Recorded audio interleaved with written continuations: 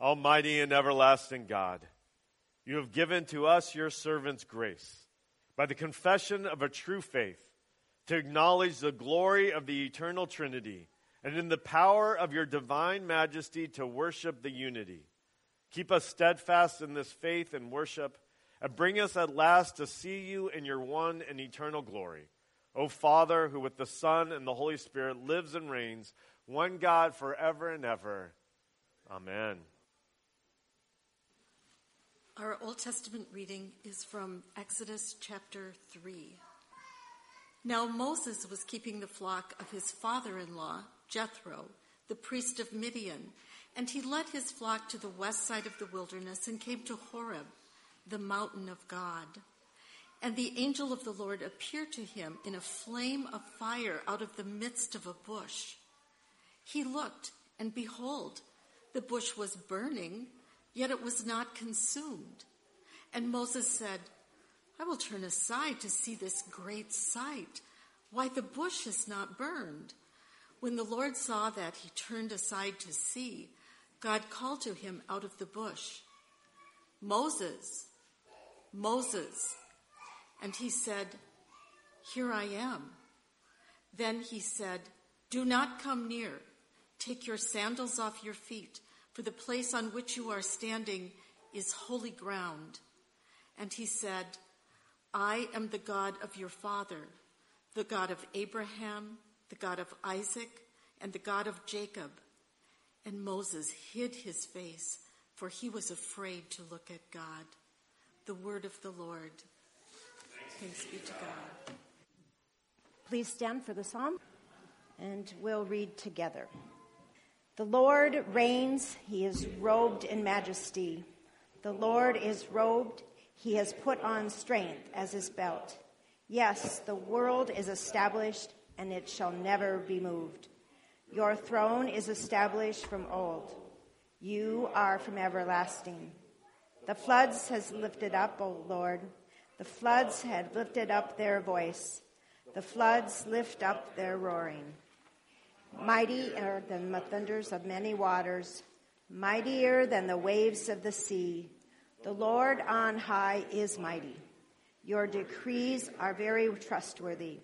Holiness benefits your house, O Lord, forevermore. Glory to the Son, and to the Holy Spirit, as it was in the beginning, is now, and ever shall be, world without end. Amen. The New Testament reading is from Romans. So then, brothers, we are debtors, not to the flesh, to live according to the flesh. For if you live according to the flesh, you will die.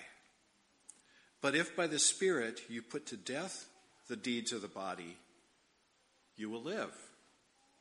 For all who are led by the Spirit of God are sons of God. For you did not receive a spirit of slavery to fall back into fear, but you have received the spirit of adoption as sons, by whom we call and we cry, Abba, Father. The Spirit himself bears witness with our spirit that we are the children of God. And if children, then heirs, heirs of God and fellow heirs with Christ, provided we suffer with him, in order that we may also be glorified with him. The word of the Lord. Thanks be to God. This is the gospel of our Lord Jesus Christ, according to John. Glory to you, Lord Christ. Now there was a man of the Pharisees named Nicodemus, a ruler of the Jews. And this man came to Jesus by night and said to him, Rabbi, we know that you are a teacher from God, for no one can do the signs that you do unless God is with him. And Jesus answered him, Truly, truly, I say to you, unless one is born again, he cannot see the kingdom of God. And Nicodemus said to him, How can a man be born when he is old? Can he enter a second time into his mother's womb and be born? And Jesus answered him, Truly, truly, I say to you, unless one is born of the water and of the Spirit, he cannot enter the kingdom of God. That which is born of the flesh is flesh, and that which is born of the Spirit is spirit. Do not marvel that I say to you, you must be born again. The wind blows where it wishes, and you hear its sound, but you do not know where it comes from or where it goes. So it is with everyone who is born of the Spirit. Nicodemus said to him, how can these things be? And Jesus answered him, are you the teacher of Israel, and yet you do not understand these things?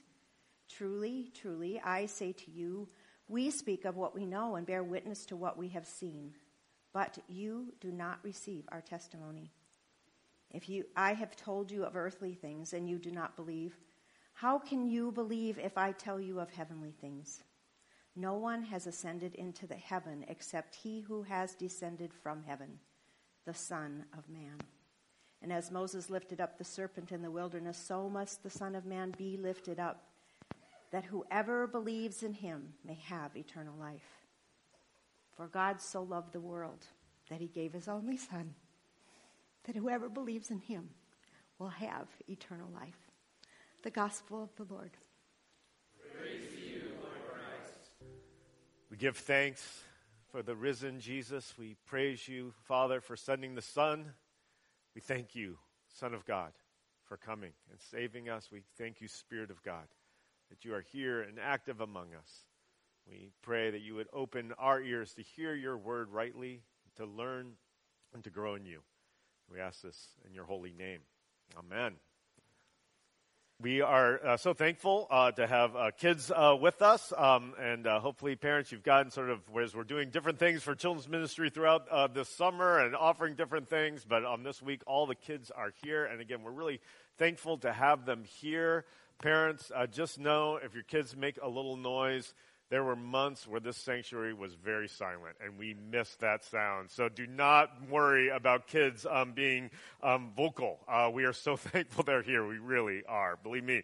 So, but some children may want to participate through drawing. We were doing the drawing prompt for a while, then we kind of ended as more kids ministry, but we're restarting the drawing prompt. This is for all ages. There are drawing materials back there. Again, kids, I think, get them handed to them when they come in. But adults, if you want to get up right now and grab some drawing materials, you can. No one will stare at you. But just know that is available for anyone. And even for some of you young or older children on the older end, maybe you think, I'm a little old for drawing. I'm not going to do that. I'm too cool. Just know my mom was participating in the drawing prompts. I found out this week she lives in Indiana, so she watches the service online, but she's been drawing. But like many of you, she has never shared her drawings with others. So anyway, so I haven't seen my mom's drawings, but she has been engaging in the drawing prompt, so I encourage you to do so as well. But unlike my mom, share your drawings with us. Send a picture of them to Miss Andrea. We'd love to see them. So the drawing prompt for today, I'm going to be looking at our gospel reading here from the Gospel of John. I want you to draw, if you would like to, a picture of Nicodemus and Jesus meeting, right? So, and we are told Nicodemus came at night. So as you draw this picture of Jesus and Nicodemus, you can sort of imagine, were they outside at night? Was the moon shining down on them? Were they in front of a fire? Maybe were they inside? Was there an oil lamp there giving them light? But try to imagine what this conversation looked like between Jesus and Nicodemus. Maybe you want to sort of imagine what did Nicodemus's face look like as Jesus was telling him these things? What did Jesus look like as he was sharing these truths with Nicodemus? So when I was in seminary many years ago, I took a pastoral counseling class. And in this class, our professor regularly had us break up into small groups of about 4 or 5 students where we would share what was happening in our lives. And it was an opportunity basically for us as students to sort of use the counseling skills that we were hopefully learning in that class to use them in this small group. And so we would do active listening and asking good questions. And the professor also shared that his hope in this small group was that in addition to it being, a place to sort of practice our counseling skills, that it would also be an opportunity for us to just share life and to have a place of support and encouragement for one another. Now, at that time in my life, I was very engaged with a small group at my church. I was dating Molly and soon to be engaged. And so sort of my personal life and the places I was, focusing on relationships was outside of seminary. And so I will admit that this small group that we were supposed to, again, be very vulnerable in and sharing life together, I wasn't super engaged in it. And one day, before we went to our groups, the professor said, hey, go into your groups and really be honest in your groups. This is a place to really be vulnerable. So we sat down in our groups, and one of the guys shared and said, hey, I want to share something honestly. And he looked at me and he said, you haven't been very engaged in this group. I don't think you're really sharing. You don't seem to care about this group. And so confronted me about my lack of engagement. And the first thing I felt was kind of bad, because I had to admit, you're right, I haven't been really engaged and didn't really want to change that. Then we were near the end of the class at that point. But the second thing I felt, and I didn't share this out loud, but I felt like, why are you getting personal? Like, this is a seminary class. Like, I didn't come to this class to have interpersonal dynamics. I just came to learn stuff. And so I felt kind of put out that he made seminary personal. Now, I look back at that, I'm like, that shows some immaturity on my part at that time. And actually, I look back and I'm like, good for that professor of wanting us to be more than just sort of learning information, really wanting us to be personally engaged. But as I think about that moment and that sense of like, hold on a second, when did this become personal? I think sometimes maybe some of us feel that way in regard to theology, right? When we think about theology, about the truths of who God is and how God has worked and what the scriptures teach, then maybe sometimes we feel a little bit like, that's great, I'm a Christian, I should learn those things, but they're not really personal. Right? They're just kind of these truths that are out there, right? They're the right answers on the test to make sure, you're a good Christian, but that they maybe feel disconnected from our hearts and from our lives, from our everyday experience. I think this can be especially true for the doctrine of the Trinity, right? We know the doctrine of the Trinity, right? We want to affirm it. We get a little nervous when we talk about the Trinity because we're always afraid we're going to say a heresy, right? I usually have someone else preach on Trinity Sunday, right? Because I'm nervous. I'm going to say something later. They'll realize you said a heresy, So we get nervous about the doctrine of the Trinity, but it feels very sort of disconnected from us, right? Okay, God is Father, Son, and Holy Spirit, right? Three persons, one God, one being. But again, it may feel like, well, what does that have to do with our lives? I heard, I was in a meeting this past week, and a theology professor was in this meeting. We were talking about different things, and at one point he said, the Trinity is the gospel. He said, it is the good news, the doctrine of the Trinity. And when he said that, I thought, yes, that is true, but I don't think we often think that way. I don't know that we often think the Trinity is the gospel. It is the good news. So I want to think about how this doctrine of the Trinity, it's personal. Right? It makes a difference in our lives because, of course, the Trinity, God makes a difference in our lives. And I want to consider this passage from John because I think actually in this passage from John, Nicodemus experiences a little bit what I experienced in that class where it's like all of a sudden, wait a second, you're getting personal. Nicodemus came to Jesus to talk about Jesus. I want to figure out who you are. And Jesus turns it and basically says, let's talk about you. Now, let's figure out what's going on with you. Now, Jesus talks about himself as well. But note right at the beginning, he makes it personal. Right? Nicodemus, you must be born again.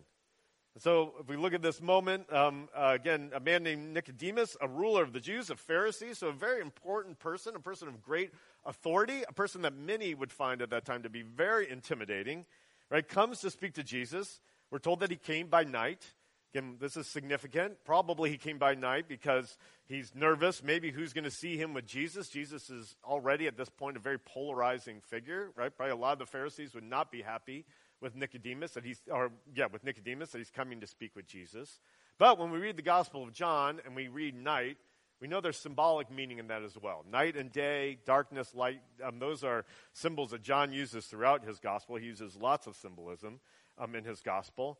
And so we can understand this. So probably John is telling us Nicodemus is still in the dark, right? Yes, he came by night, but that night is significant in that he has not yet fully seen the light. He is a ruler of the Jews, right? He is a man of incredible knowledge, and it seems very devout. And yet there's more he needs to understand. He needs his eyes to be open. He needs the light to shine on him about the truth of who Jesus is and how Jesus has come to bring the kingdom. And so we see that, and so again, he honors Jesus, rabbi, right, teacher. Right? That's a very high compliment that he is calling Jesus rabbi. We know that you are a teacher from God. No one can do these signs that you do unless God is with them. So it's a significant statement of faith. Yet Jesus answers him, right? He makes things difficult for Nicodemus and says, truly, truly, I say to you, unless one is born again, he cannot see the kingdom of God. right? It's personal. I say this to you, right? I mean, he's speaking generally, unless one is born again, but clearly it's aimed at Nicodemus, right? You must be born again, which he says later, although it's a plural you when he says it. So he's speaking to Nicodemus, but he's speaking of many who must be born again. Nicodemus says to him, how can a man be born when he's old? Can he enter a second time into his mother's womb and be born? Now, I don't think that Nicodemus is thinking, oh, Jesus is being literal, and so I'm confused, right? Probably, what's happening is that Nicodemus probably, in light of, Proverbs, is sort of answer a fool according to his folly. Maybe he's sort of answering like, okay, you're going to say something ridiculous that I must be born again, so I'm going to respond with something ridiculous like, how does this work? He's kind of, saying, look, this doesn't make a lot of sense. I also wonder what's happening there is that Nicodemus is basically sort of coming back to, are you saying I must do something? Again, I'm a ruler of the Jewish people. I'm a Pharisee. I've lived an entire life in service to God. I am devout, right? I mean, probably Nicodemus knows the scriptures, right? What we would call the Old Testament, what he would just call the scriptures. He knows them in depth. And so perhaps behind his question, right, are you saying, how can I be born when I'm old? He's basically saying, I have done everything that God requires of me to do. How can you possibly say that I must be born again? Right? Maybe he's feeling a little defensive, right? That's crazy. That's ridiculous that you would think there's more that I need to do. And so Jesus answers, truly, truly, I say to you, unless one is born of water and the Spirit, he cannot enter the kingdom of God. Now, what does that mean? What does it mean to be born of water and the Spirit? Well, there are a lot of different interpretations of that. As if you study sort of how people have understood that passage and different people have interpreted it. Some see that as Jesus is saying, unless you're born of water representing physical birth, the breaking of water that a woman experiences when she gives birth. So he's saying, unless you have a physical birth, a water birth in a sense, and a spirit birth, you are not born again. But others have actually wondered, does that tie into the water of baptism practiced by John? Right? John's baptism has been talked about before this in the Gospel of John. John the Baptist's baptism has been spoken about. It's a baptism of repentance. Right? Many in Israel have gone out to be baptized by John. And perhaps Jesus is saying, unless you are born again of water, and so repent, as John has called you to do, and then receive the Spirit, which is the source of new life, you cannot be born again. You need both. You need repentance and receiving of the Spirit. But others have actually understood this to be speaking of Christian baptism, right? That Jesus basically is looking forward to the initiation sacrament of baptism, which in the book of Acts and Paul's letters is often connected to the work of the Spirit, right? They go together often. And the Jesus words are, again, sort of a foreshadowing of baptism. Unless you're born of water and the Spirit, right? That's how new life comes, how you receive new life. Interestingly, many of the early church fathers understood baptism to be talked about here. Many of the reformers actually read baptism to be spoken about here. All right, it's beyond my sermon to get into various arguments above that or beyond that. The key thing we can say as we read this today is Jesus is making clear the work of the Spirit is key to new life. Right? You must receive the work of the Spirit. Right? Only the Spirit can bring new life. And born again can also be translated born from above, right? Sometimes it's translated in different ways, the way you use the word that's translated for again. And so this is a birth that comes from above. It's a birth that you can't force, right? It's not something you can do to be born again. It's something you receive. It's something that's given to you. And so this comes out even more then, where if you jump down a few verses, where Jesus in verse 8 says, the wind blows where it wishes, and you hear its sound, but you do not know where it comes from or where it goes. Right, the word for wind is the same word for spirit in the Greek and actually in the Hebrew as well. So clearly he's talking about the Spirit here. There's sort of a double meaning, right? Just as the wind goes wherever it wishes, so the Spirit goes wherever he wishes. I believe there's an affirmation there. The Spirit is God. That the Spirit is a person. The Spirit is not this impersonal force that you can control, that you can sort of do something to make the Spirit act in a certain way. But the Spirit is a sovereign God. He goes wherever he goes, right? And so it is with those born of the Spirit. They must receive the work of the Spirit. It's God's work. And so we can see right there, if we stop for a second, we can say, yes, right? The Trinity is the good news. The doctrine of the Trinity is personal because we affirm that the Spirit is a person. And that's a really key thing that I think people get tripped up on. And it's hard not to use sort of language, right, of the Spirit, sort of, the Spirit's at work, and sometimes people use that in a way that feels more like there's some sort of force at work here, and maybe I can manipulate this force, and I want more of the Spirit, so can I kind of, grab the Spirit? And when we affirm the Trinity, we're affirming the Spirit is a person. The Spirit is God. And we receive from the Spirit. We welcome the work of the Spirit. We cry out into the Spirit of God. But the Spirit is the sovereign God, and He is at work, and it's only through His work that we can be born again. It's only through receiving from Him that we receive new life. And so, all right, Nicodemus says, how can these things be? All right, he's trying to figure this out. Tell me more. Right? Maybe Jesus' answer seems a little harsh, right? Jesus answered him, are you the teacher of Israel, and yet you do not understand these things? But I believe he's basically saying what we talked about last week, what I talked about last week, is you can experience the work of the Spirit, right? But the Spirit-inspired scriptures back up what I'm saying. So I think he's basically saying, look, you're a teacher of Israel. You should see this is in God's word. What I'm telling you is not something new. This is what's been taught.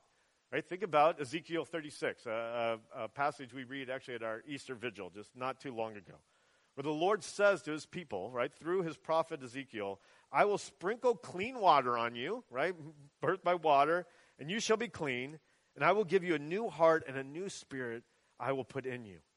Right? So the Spirit of God had inspired, right, the prophet to say, right, the Lord will pour out water and cleansing upon us and will give us new life.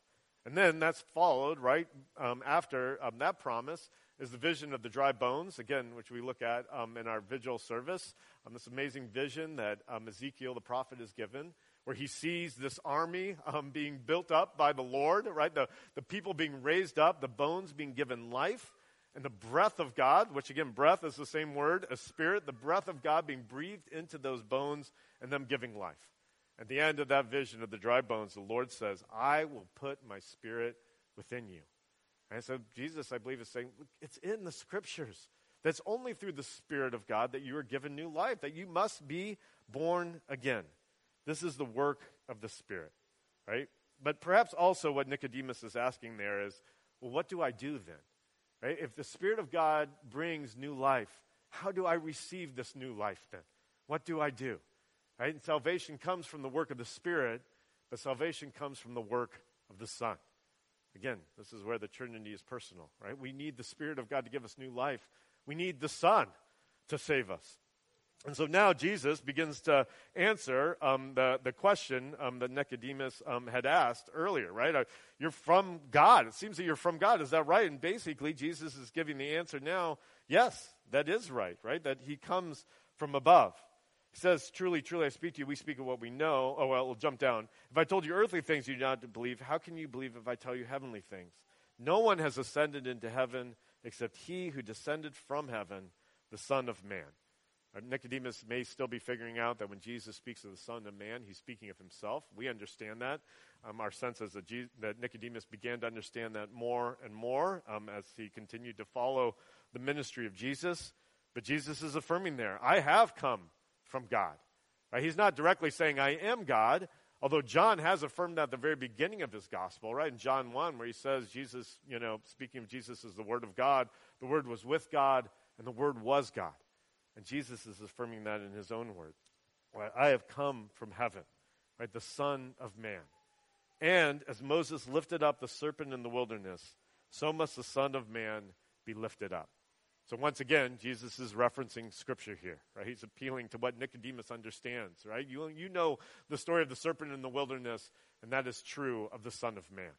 So the story of the serpent in the wilderness, perhaps you remember that. It's kind of a strange moment, one of many strange moments when the Israelites had been set free from slavery in Egypt. They were wandering in the wilderness, right? They were on their way to the promised land, but they had 40 years of wandering in the wilderness.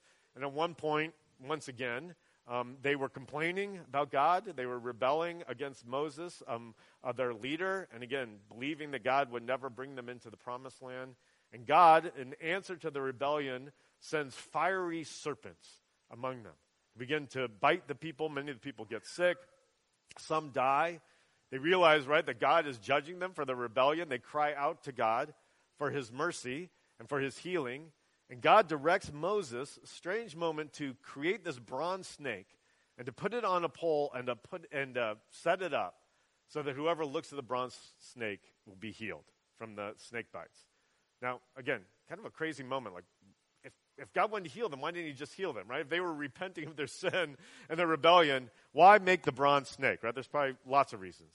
But one is, right, there's a response of faith that's needed. They've repented, right? They realize what we did is wrong. But now they need to respond in faith and look upon the snake. And we see one of the reasons, right, is it's a foreshadowing. It's pointing forward to Christ's death on the cross. When Jesus speaks of himself being lifted up, and we see this throughout the Gospel of John, he's speaking of his death. So he's saying, right, just as people could look at that bronze snake and be healed, so those who look to the cross, who look to my death, right, in faith, will be healed, will be given eternal life, right? And whoever believes in him, very clearly, verse 15, may have eternal life. So the Spirit brings salvation, but now Jesus is saying the Son brings salvation. Those who look upon the Son, who look upon the Son of Man, will be healed and will receive eternal life. Again, once again, it's personal, right? It's very personal, right? The Son came so we may have eternal life and gives his life for ours. We are called to look to him, to have that moment of faith, to believe in him. And then we have verse 16, right? And so now we have the Father, right? So we've heard about the Spirit. We've heard about the work of the Son. For God so loved the world. It doesn't say God the Father, but again, clearly speaking specifically God the Father, because he gave his only Son, that whoever believes in him should not perish, but have eternal life. Well-known verse. There's a reason this verse is quoted. There's a reason this verse is beloved. Because again, we get the heart of the gospel, of the good news, that our God loves the world, and that he loves the people of this world, that he gave his only Son. And that if we respond in belief to the work of the Son, to the person of the Son, we will not perish but have eternal life. Right? So there's, again, reason people put this verse on signs, right? And write it out. But think about how, if we don't embrace and acknowledge the truth of the Trinity, how we miss out, actually, and could even misunderstand this encapsulation of the gospel. Right?